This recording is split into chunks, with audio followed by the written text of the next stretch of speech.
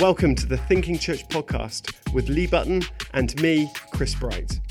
Thinking Church exists to help your church thrive by helping you think through key strategic topics of church life. Each week we'll be tackling a different subject of church life and we'll be joined by some special guests along the way. So if you like this podcast, why not give us a like, give us a rating and give us a review as well. So without further ado, get your thinking caps on and let's get on with this week's episode.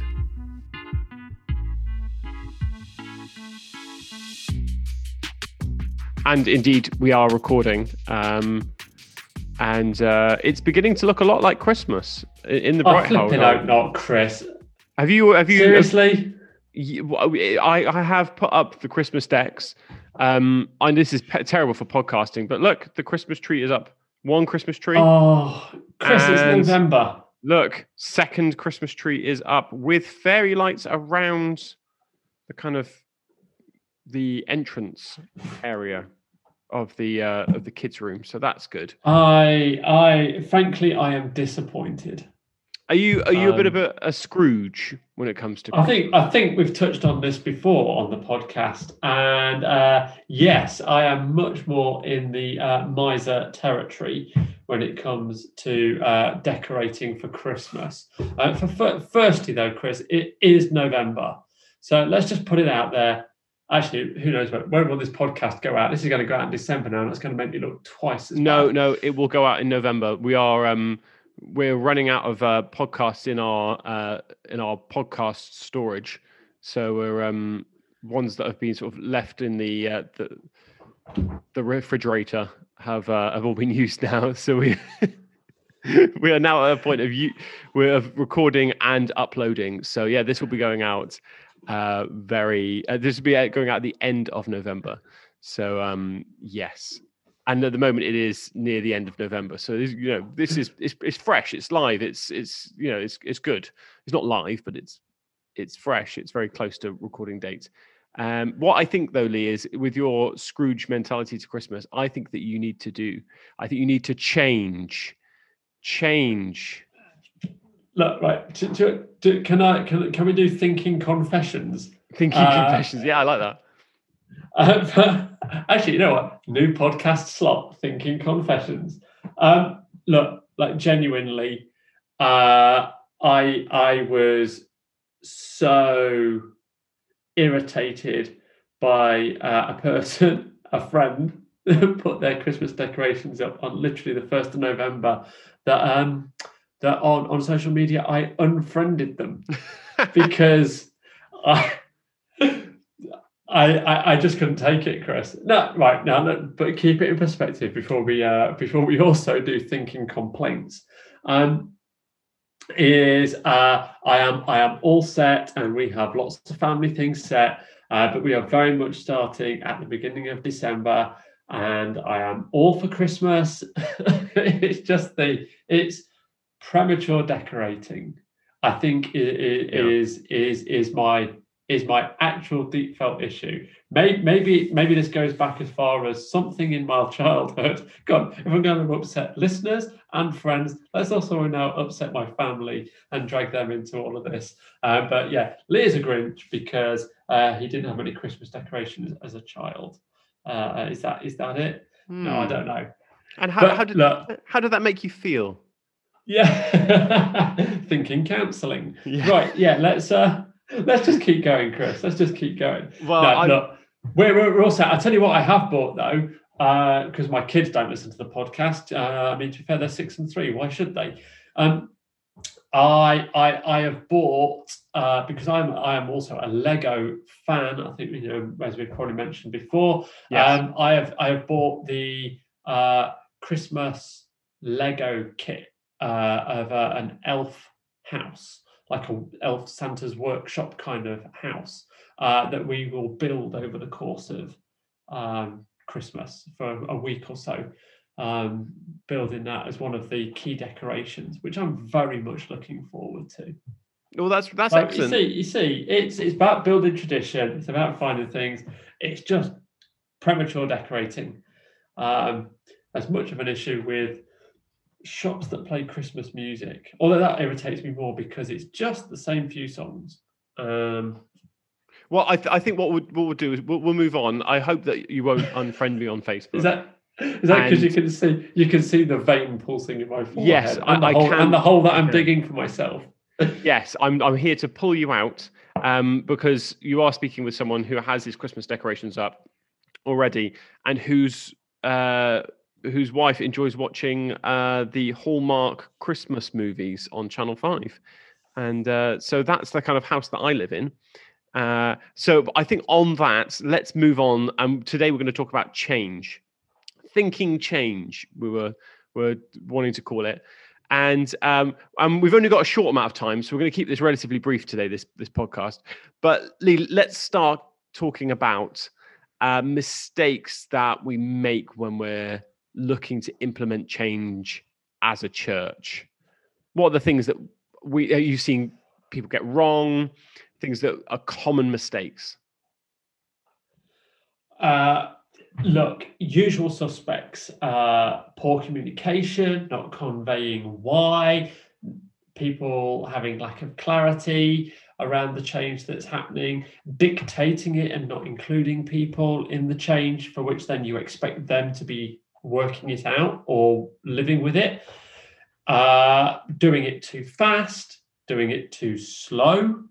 And look, it's the common culprits. It's the things that destabilize people. When you bring in a level of uncertainty, when things have that level of being unknown, and it just causes a certain level of chaos. I think the thing is that actually we think that people are like against change when something happens, but really they're having a real response to it, and their response is valid. That they're not having, we tend to think of it like as if it's like negative, but actually people's responses are real at that point, and we have to acknowledge that most people are coming with actual concerns. It's something is now different for them, and let's face it, we don't like having things being done to us. So I think, the lack of communication, making sure that we've wrapped up good reasons and levels of consultation, that we've involved people in the process, they're the things that we should be doing. That's how we can make it happen. But look, change too fast, change too slow, they're biggies. Change that drags on and on and on, like the Christmas decorations in a prematurely decorated house. Yes. The other one I'd say is not making big enough change. So it's almost unrecognizable kind of incrementalism change. And in one sense, like a glacial level change. Yes. This is proper boiling the frog territory, but also without making too light of serious matters. Look, small things over a long period of time have quite a large compound effect, whether that's in terms of, places where that's good, savings and pensions and stuff like that, where you want things to inflate. There are places where it's bad, like climate and kind of like working with people, where it's, look, you don't want to be doing that. It's that level of change by attrition, as if you're just going to, the change will outlast you. We're going to endure this long enough that you won't be able to complain if you don't notice it happening. Perfect.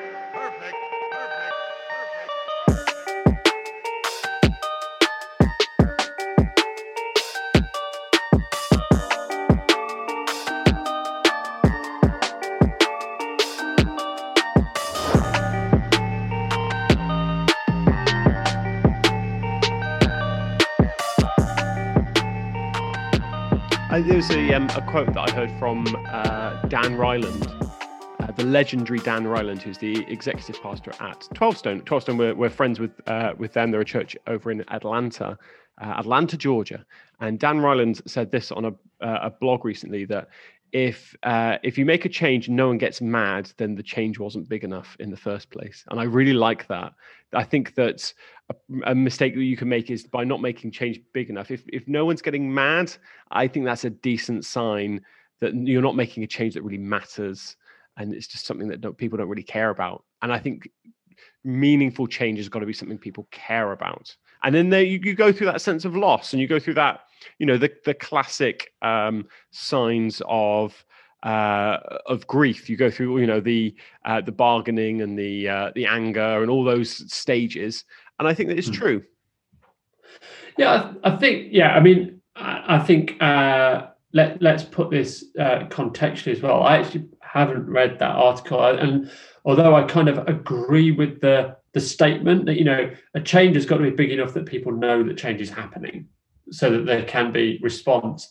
And I think but the fact that somebody might get angry or mad at it, I'd say as long as then they don't stay there. Like, actually, I think you need. I like the idea that people have a real response to what's going on. But what I would hope is that you also don't want those kind of change where it's like, now you've got splits and division as a result. Yeah. Actually, I think I would say, you want to be making change big enough that it leads to a means for engagement with people as to why that's happening. And I think you've really got to bring it back to be grounded in something, because people's responses are legitimate. Let's not sweep it under the carpet as if a change happens and somebody is now annoyed that they're not with us. No, they need more information. They need talking with about what's happening. They need to understand. Sometimes people get mad about changes that have literally got nothing to do with them. They're almost mad on behalf. I'm annoyed by proxy, and it's like that's probably not healthy. But actually, that's raising something else with that individual. That look, that's an opportunity. That is still an opportunity rather than a challenge. So I think be mindful. Do something that and we're talking about things bigger than, actually maybe we're not, but things like the colour of the walls, or the carpets and the curtains. To be fair, I once upon a time have worked with a church. There was essentially a church split over somebody changing the curtains, and it's like, actually, if changes like that can derail the purpose of what you're about, then you've got other changes to make. And I think what Dan was meaning by that, and what he wasn't meaning, was that it's an excuse for bad communication or an excuse for bad planning. That's not what he means at all. No. And I think there's definitely levels to how that kind of change works. There are different levels as a church grows and matures, where, to begin with, it will be, the big thing will be something to do with, like, changing the chairs or changing the wall coloring. And then as you move on, it's more about the mission and those kind of things, that if you start to change those things or specific strategies, then they will cause a bit of an uproar, or, maybe staffing changes or things like that can be, mean quite a lot to people's lives. They can be changes in leadership. Changes in leadership is a big one. I mean, this is what, so for those listening, look, Chris and I have worked with plenty of churches and plenty of organizations and been employed in places over time. Transitioning leadership is a change process in its own right that really deserves time, attention, great planning, and great facilitation. I'm not saying that just because we are the kind of people that can come and help facilitate those kind of conversations or those processes. But Chris, you've worked with a church recently that was changing a senior leader. One guy outgoing, retiring, and a new guy incoming, and that transition was really good. But the level of planning and process that went into that over a 12-month period plus. They'd been doing stuff before you were even brought in. Look, those things deserve the level of input and time and attention to make sure that you address all of those things. Again, because you don't want to destabilize ultimately the mission of what you're about. There's what people signed up to and who was leading it. And they're very, very, they're taken, church is very personal on that note. So a lot of change is felt personally. That's where we have to look. It's still people, it's still behaviors, but look, that's how people take it, and we need to be kind. Yeah. I wonder if we should answer this question about whether change is always a good thing. I hear a lot of people always throw out this sentence, which is, we don't want to just do change for change's sake. And I understand that to a certain extent, Yeah. but I think the need for continually refreshing and bringing something new to the life of the church means that sometimes you change for change's sake is actually probably something necessary. The need to disrupt the status quo so that change becomes normality. Otherwise, if you get into that "it ain't broke, don't fix it" mentality, and then suddenly nothing becomes broke and you never change anything to fix something. So I think that then you become the church that's saying, but it's always been this way, which is literally the final nail in the coffin. Like, that at that point, it's almost too late to start thinking about the change. Once you can change that sentence and say, but it's always been done this way, that's like that's like finishing statement. So yeah, no, I agree with you totally. Good. Also, though, some people say, change for change's sake, just as they are about to make a change that they want to implement and get away with little pushback. So I think, there's all of these things are kind of double-edged in terms of how we plan them and process them. But this is really where we come from on this. What are your principles? Like, if change and this, I am daily in some level of renewal, is actually, how are you embedding this as a practice, as a distinctive of us as people, never mind the organizations and the church setups that we are in?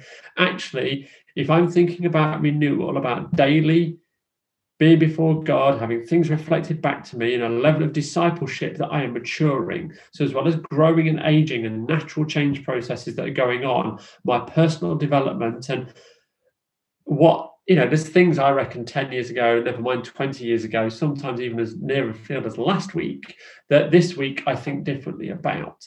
But that's because I've worked that in that way. So I think as an organization, as a church, we put that in place, that there isn't change for change's sake if it's actually something that we've got everybody on board with before we even begin, that things change and it's our response to it that matters.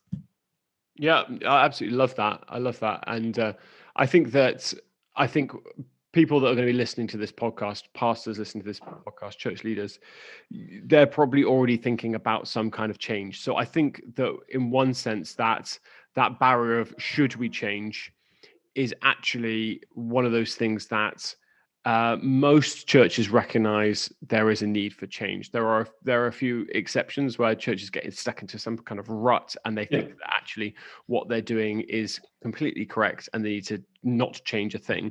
But I actually think the majority of churches understand that they're not where they want to be. They're not where they need to be, and that there's a mission that requires some kind of change to get there. So let's have a look at some of the kind of the methodologies of change and think, okay, let's have a look at there are different ways of changing, because there's not just one way to change that's the exact right way. Yeah, and just as we're bridging between these two elements, look, I was actually on some training recently about looking at alignment in organizations and assessing alignment and looking at these kind of things. Two things that came up, and I'm going to use these as quotes from it, are that when change happens, if we have uncertainty, that's what makes us uncomfortable. And when our brains pick up that something has changed, but we don't know why, we tend to make up the explanation. We create an assumption or a story that we use instead. So it's like, with the leadership transition, a leader's changing.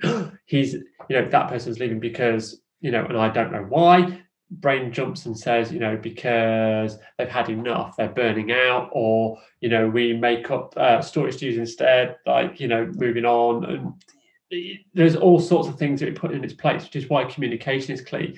The next thing is that actually the flip side, when we put in change and it's not communicated well, is that's what can create conflict.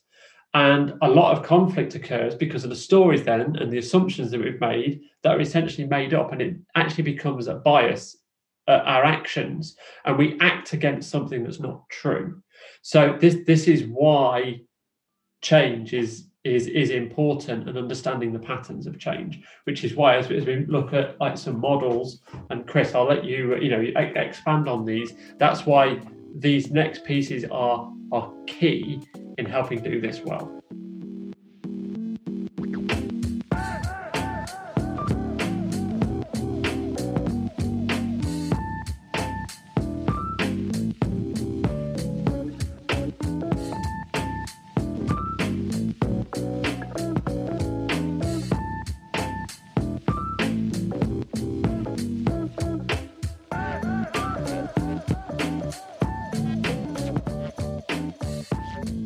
Yeah, I really like that. I think how people think about, people are filling in the gaps all the time. And I think that it is our responsibility as leaders in churches to create that level of certainty so that there's confidence, even if there's uncomfortability with how the future might pan out, there is confidence that things have been thought through and communicated as well. I really like that, because I think that creates that level of trust.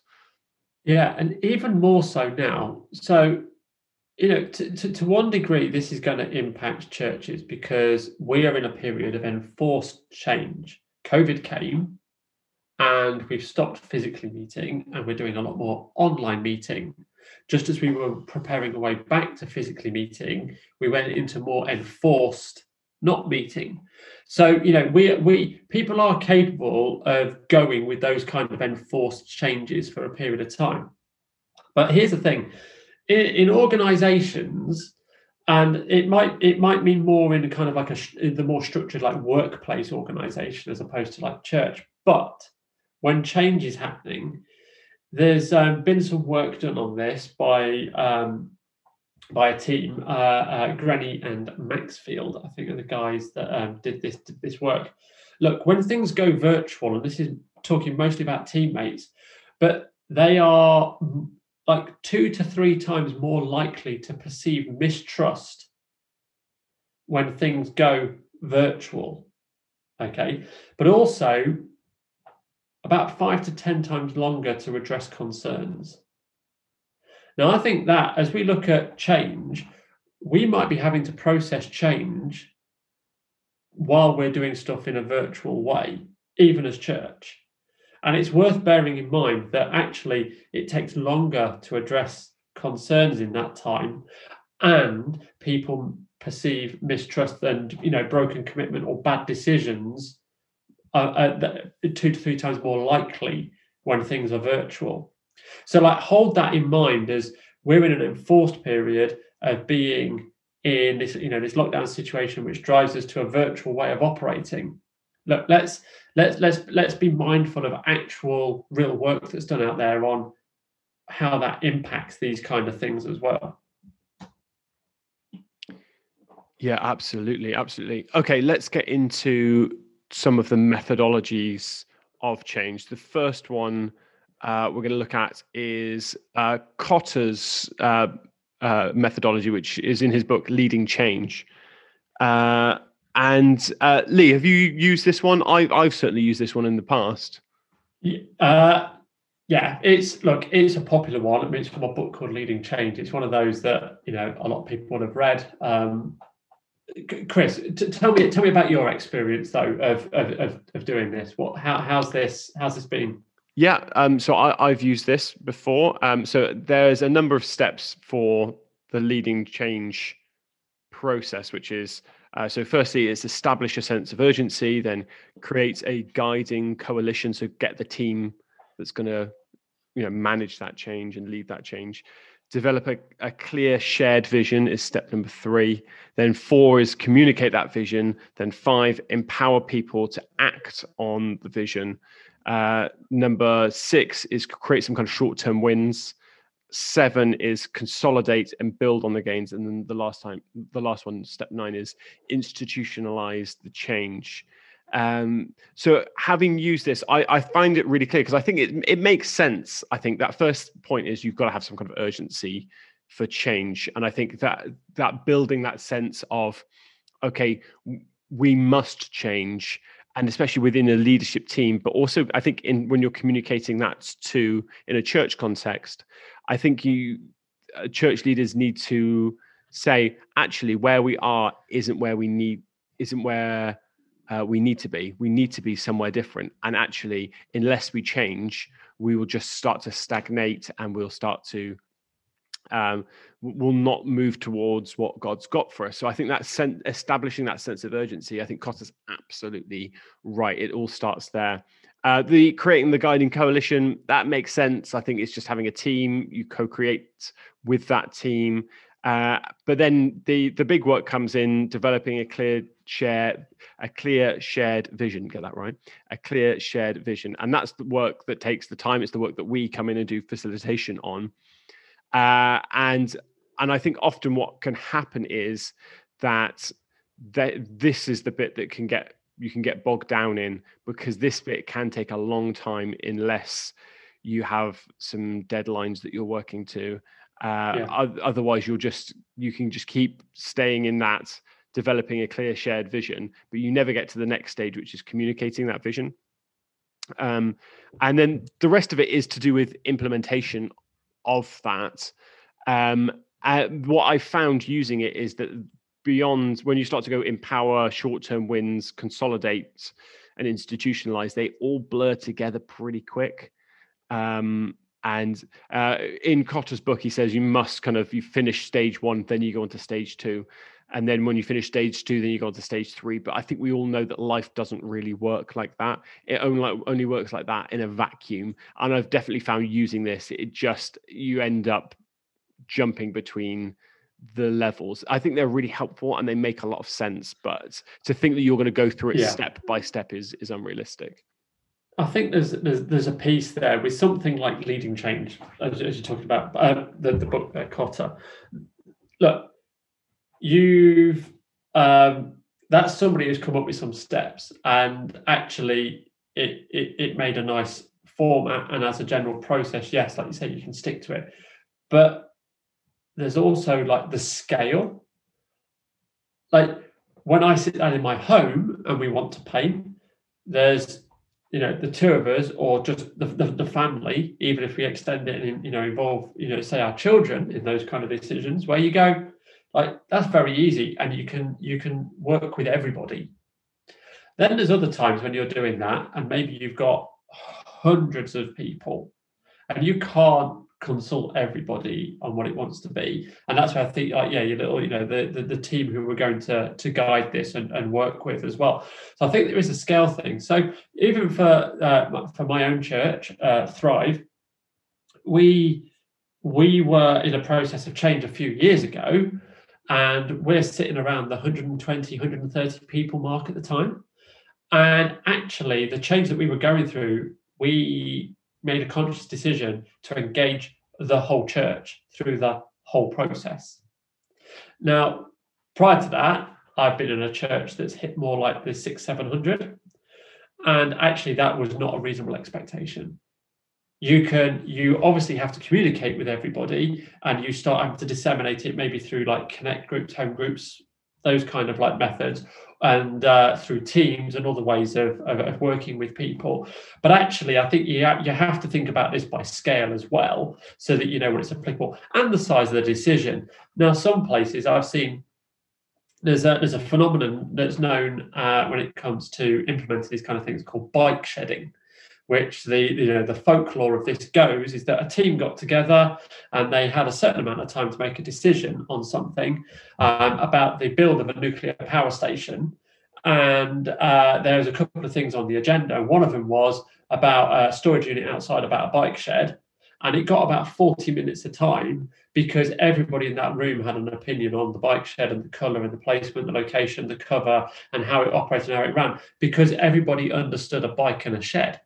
But when it came to some of the elements that they were passing through regarding the more serious, like technical and feasibility aspect, it was given less time, and it was passed through really, really quickly, almost without any thought, and it also drew a lot less conversation. So just be aware of where things like that creep in when you're implementing stuff. That if you talk about the walls and you talk about the chairs, and we joke about this, but they can be sticking points for churches. They're the kind of changes that are like bike shedding. Everyone has an opinion. And then there's other stuff that will just fly through and nobody actually really bats an eyelid at, even though it carries a lot more consequence and is a lot more serious. So, you've got to be mindful of how that whole thing weighs up when you're using a more formal process, like Kotter is saying. Like, is it appropriate for the scale and the size you're operating at? Or are you giving too much attention to something that's also very, very small, and kind of like gauging how you sit with it?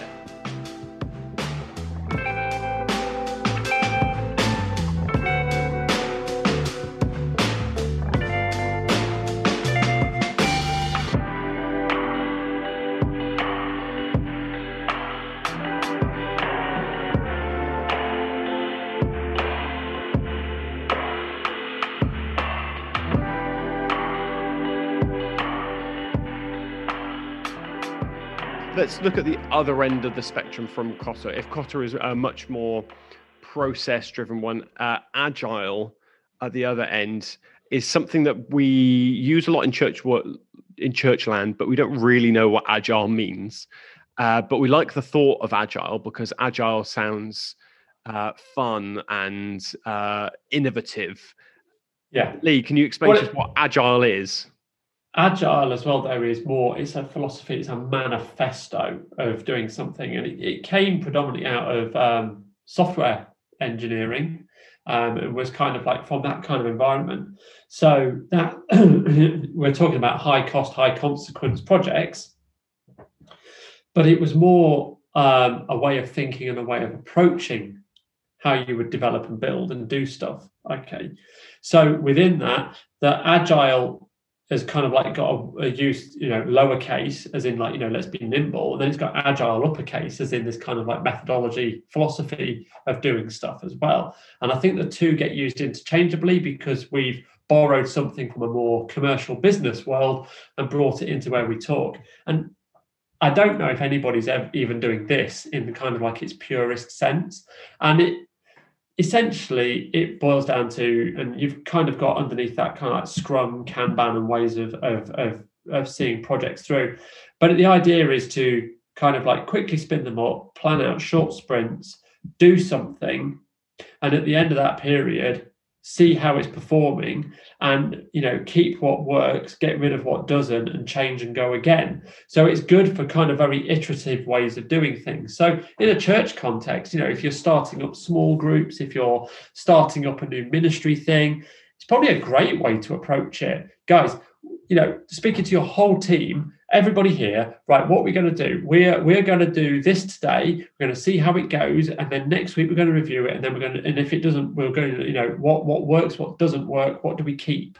Very, very easy way to assess something would be closer to an Agile way of working.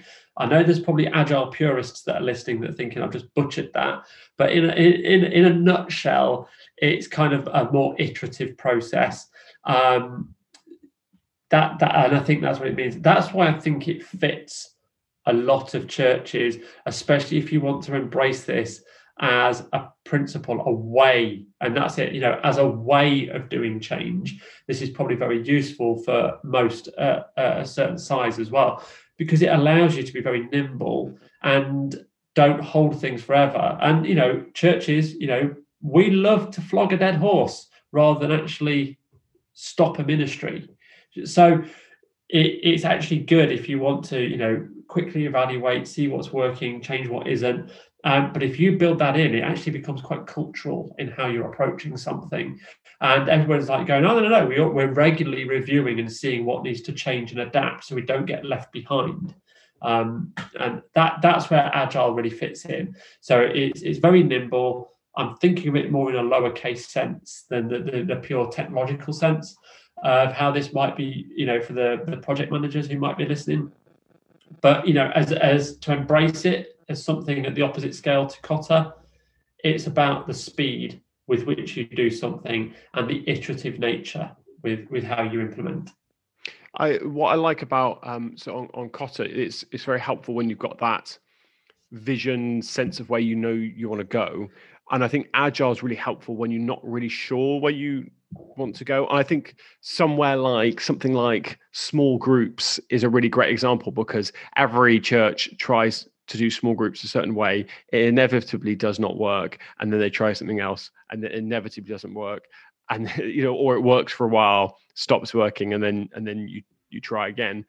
And actually, I think going down a more agile route on a small group strategy is actually really helpful, because then what you're saying is, if a group fails, that's still success because it's teaching us. We'll launch something for 6 weeks or whatever. We'll look at it after that. We'll review and we'll change what we need to change, and it will just stay fluid. And it's not about having a set way of doing it. This is now the way.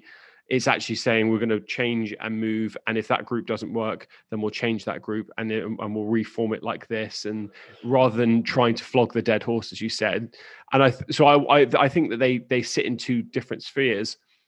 About often, if you don't know where you want to go with something, or then I think that agile route is pretty good. Yeah, and no, absolutely. I think that is by scale of what you're doing. It's like you probably don't want like an agile implementation of a leadership transition. Yeah, yeah. Like that's not going to work. I mean, but we'll have also seen churches. Often you get things like this happen with like a youth pastor. That it seems to be that they change quickly. But it's destabilizing, so that's not the time to do it.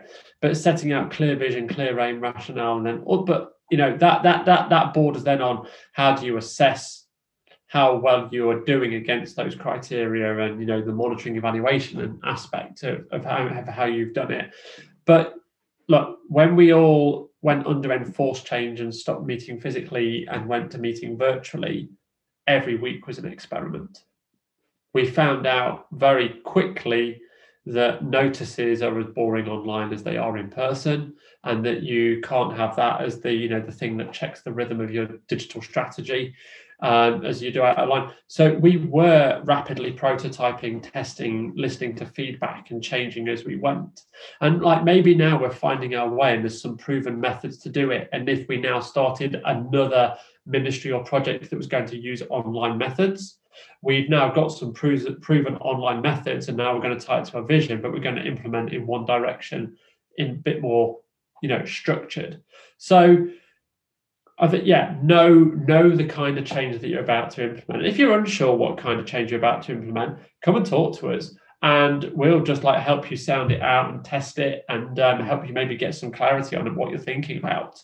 That's the reason why we offer free calls. It's the reason why we do stuff by the hour as well. So if you need, if you want any of that support while you're thinking this through, but also just the learnings and experiences we've had of how we can talk to it. But look, everybody will have a way to implement and do change. It doesn't stop at 2 methodologies. There's dozens. Okay, I think the thing is picking something that's appropriate, being consistent, but it still all comes down to communication. Are you communicating well? Are you telling people why this is happening? Do they understand? Are you removing that ability for people to kind of make assumptions and make up stories as to why it's happening, by them actually knowing very clearly in a repeatable way why the change is happening? That's what it comes down to. I think nearly all these things are down to communication at the end of the day. I would definitely recommend a book for thinking about communication would be Illuminate by Nancy Duarte and Patty Sanchez. 100%. Yeah, a fantastic book. I don't think it's not one that you can get on Audible if you're an Audible listener, because it's very visual. It's a graphic book. Yes, it is a graphic book. So it is basically pictures the whole way through, and case studies. But I really recommend that one. You can pick it up on your internet retailer or wherever good books are sold. I think that's probably the best way to say. And to that note, it's not a difficult book to read in that sense either.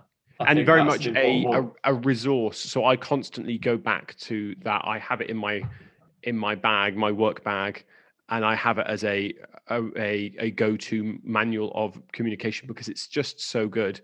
So definitely would recommend that to all our listeners for sure. Absolutely.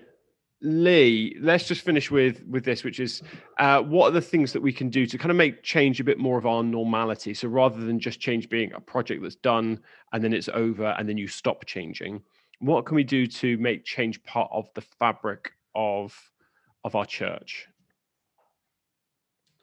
Help people understand what changing does for us and what it does in us. When people understand the personal aspect and getting people used to, change we can control and change we can't control, things that are done, to us, things happen externally that we've got no say over. And it's, like we've said, enforced changes. Like, we need to be honest and communicate well and give the stories of those changes and the times when something happened and it maybe didn't go as we wanted it to, but what we learned. So actually it's not that it failed, it's that we learned. And then you've got the others where it's like, and then when it succeeded, we also learned. So I think we've got to elevate it as we've got to make it part of the conversation at all stages. When we've finished talking, we talk about the messages that we say from the pulpit about being actionable. Get feedback from people as to what they did off the back of that then changed as a result. Like when you committed to prayer, when you committed to this within your relationships, when you committed to doing this in the workplace, when you committed to doing this as a parent, what changed for you? What did you learn along the way? Like, we all love a bit of good outcome bias when it succeeded first time, but that's not really how most things happen. We all learn by things falling apart a little bit along the way. Share the stories when it didn't go so well as well. And then you will normalize change as being messy rather than having to be right first time, because it probably won't be, and actually sometimes you are feeling your way. So to normalize it, make sure people are feeding back on it and sharing openly and honestly. That comes down to the discipleship. It comes down to listening to one another. It's about growing, and actually the growth is a result of, again, health. We go for health first, but this is all on that way of doing it. Normalizing it is talking about it, is sharing the stories and making sure that we've got good feedback mechanisms, and actually start with the little stuff. Hey, who's seen a difference this week when you prayed every day? Who's seen a difference this week when you opted to do this instead of that? Is you start reporting back on the small changes, on the things that are in people's personal lives. When it comes to doing the bigger stuff, it's going to be a lot more successful, and people are going to be willing to engage and talk about it and share in the process. And I think that's what it comes down to. We're dealing with people. This is taken to heart. People are generally with us. Even if they come up with some kind of obstinate thing about why they don't like the change, actually, that doesn't make them wrong or outside or not with us. Actually, they're having a legitimate reaction. And so let's take that into account and provide listening and look at the feedback loops that we've got in place. Brilliant. Lee, thank you so much for today. We are out of time because my children have arrived home. So at that point, I think we best call it a day. And I will apologize once more for putting my Christmas decorations up in November. I'm sorry, but I'm not sorry at the same time. You know what? This is going to be a great social media poll. I think we need to put this out, Twitter, Instagram, or wherever it is, for us, Chris. Are your Christmas decorations up? Let's take a test on where our listeners are at with Christmas decorations before December the 1st or after, and we'll see where we go. Okay, well, we'll put that one out and we'll see what results we get. Lee, thank you so much for your time today. I'll catch you again next week. Awesome. Thank you very much. Bye.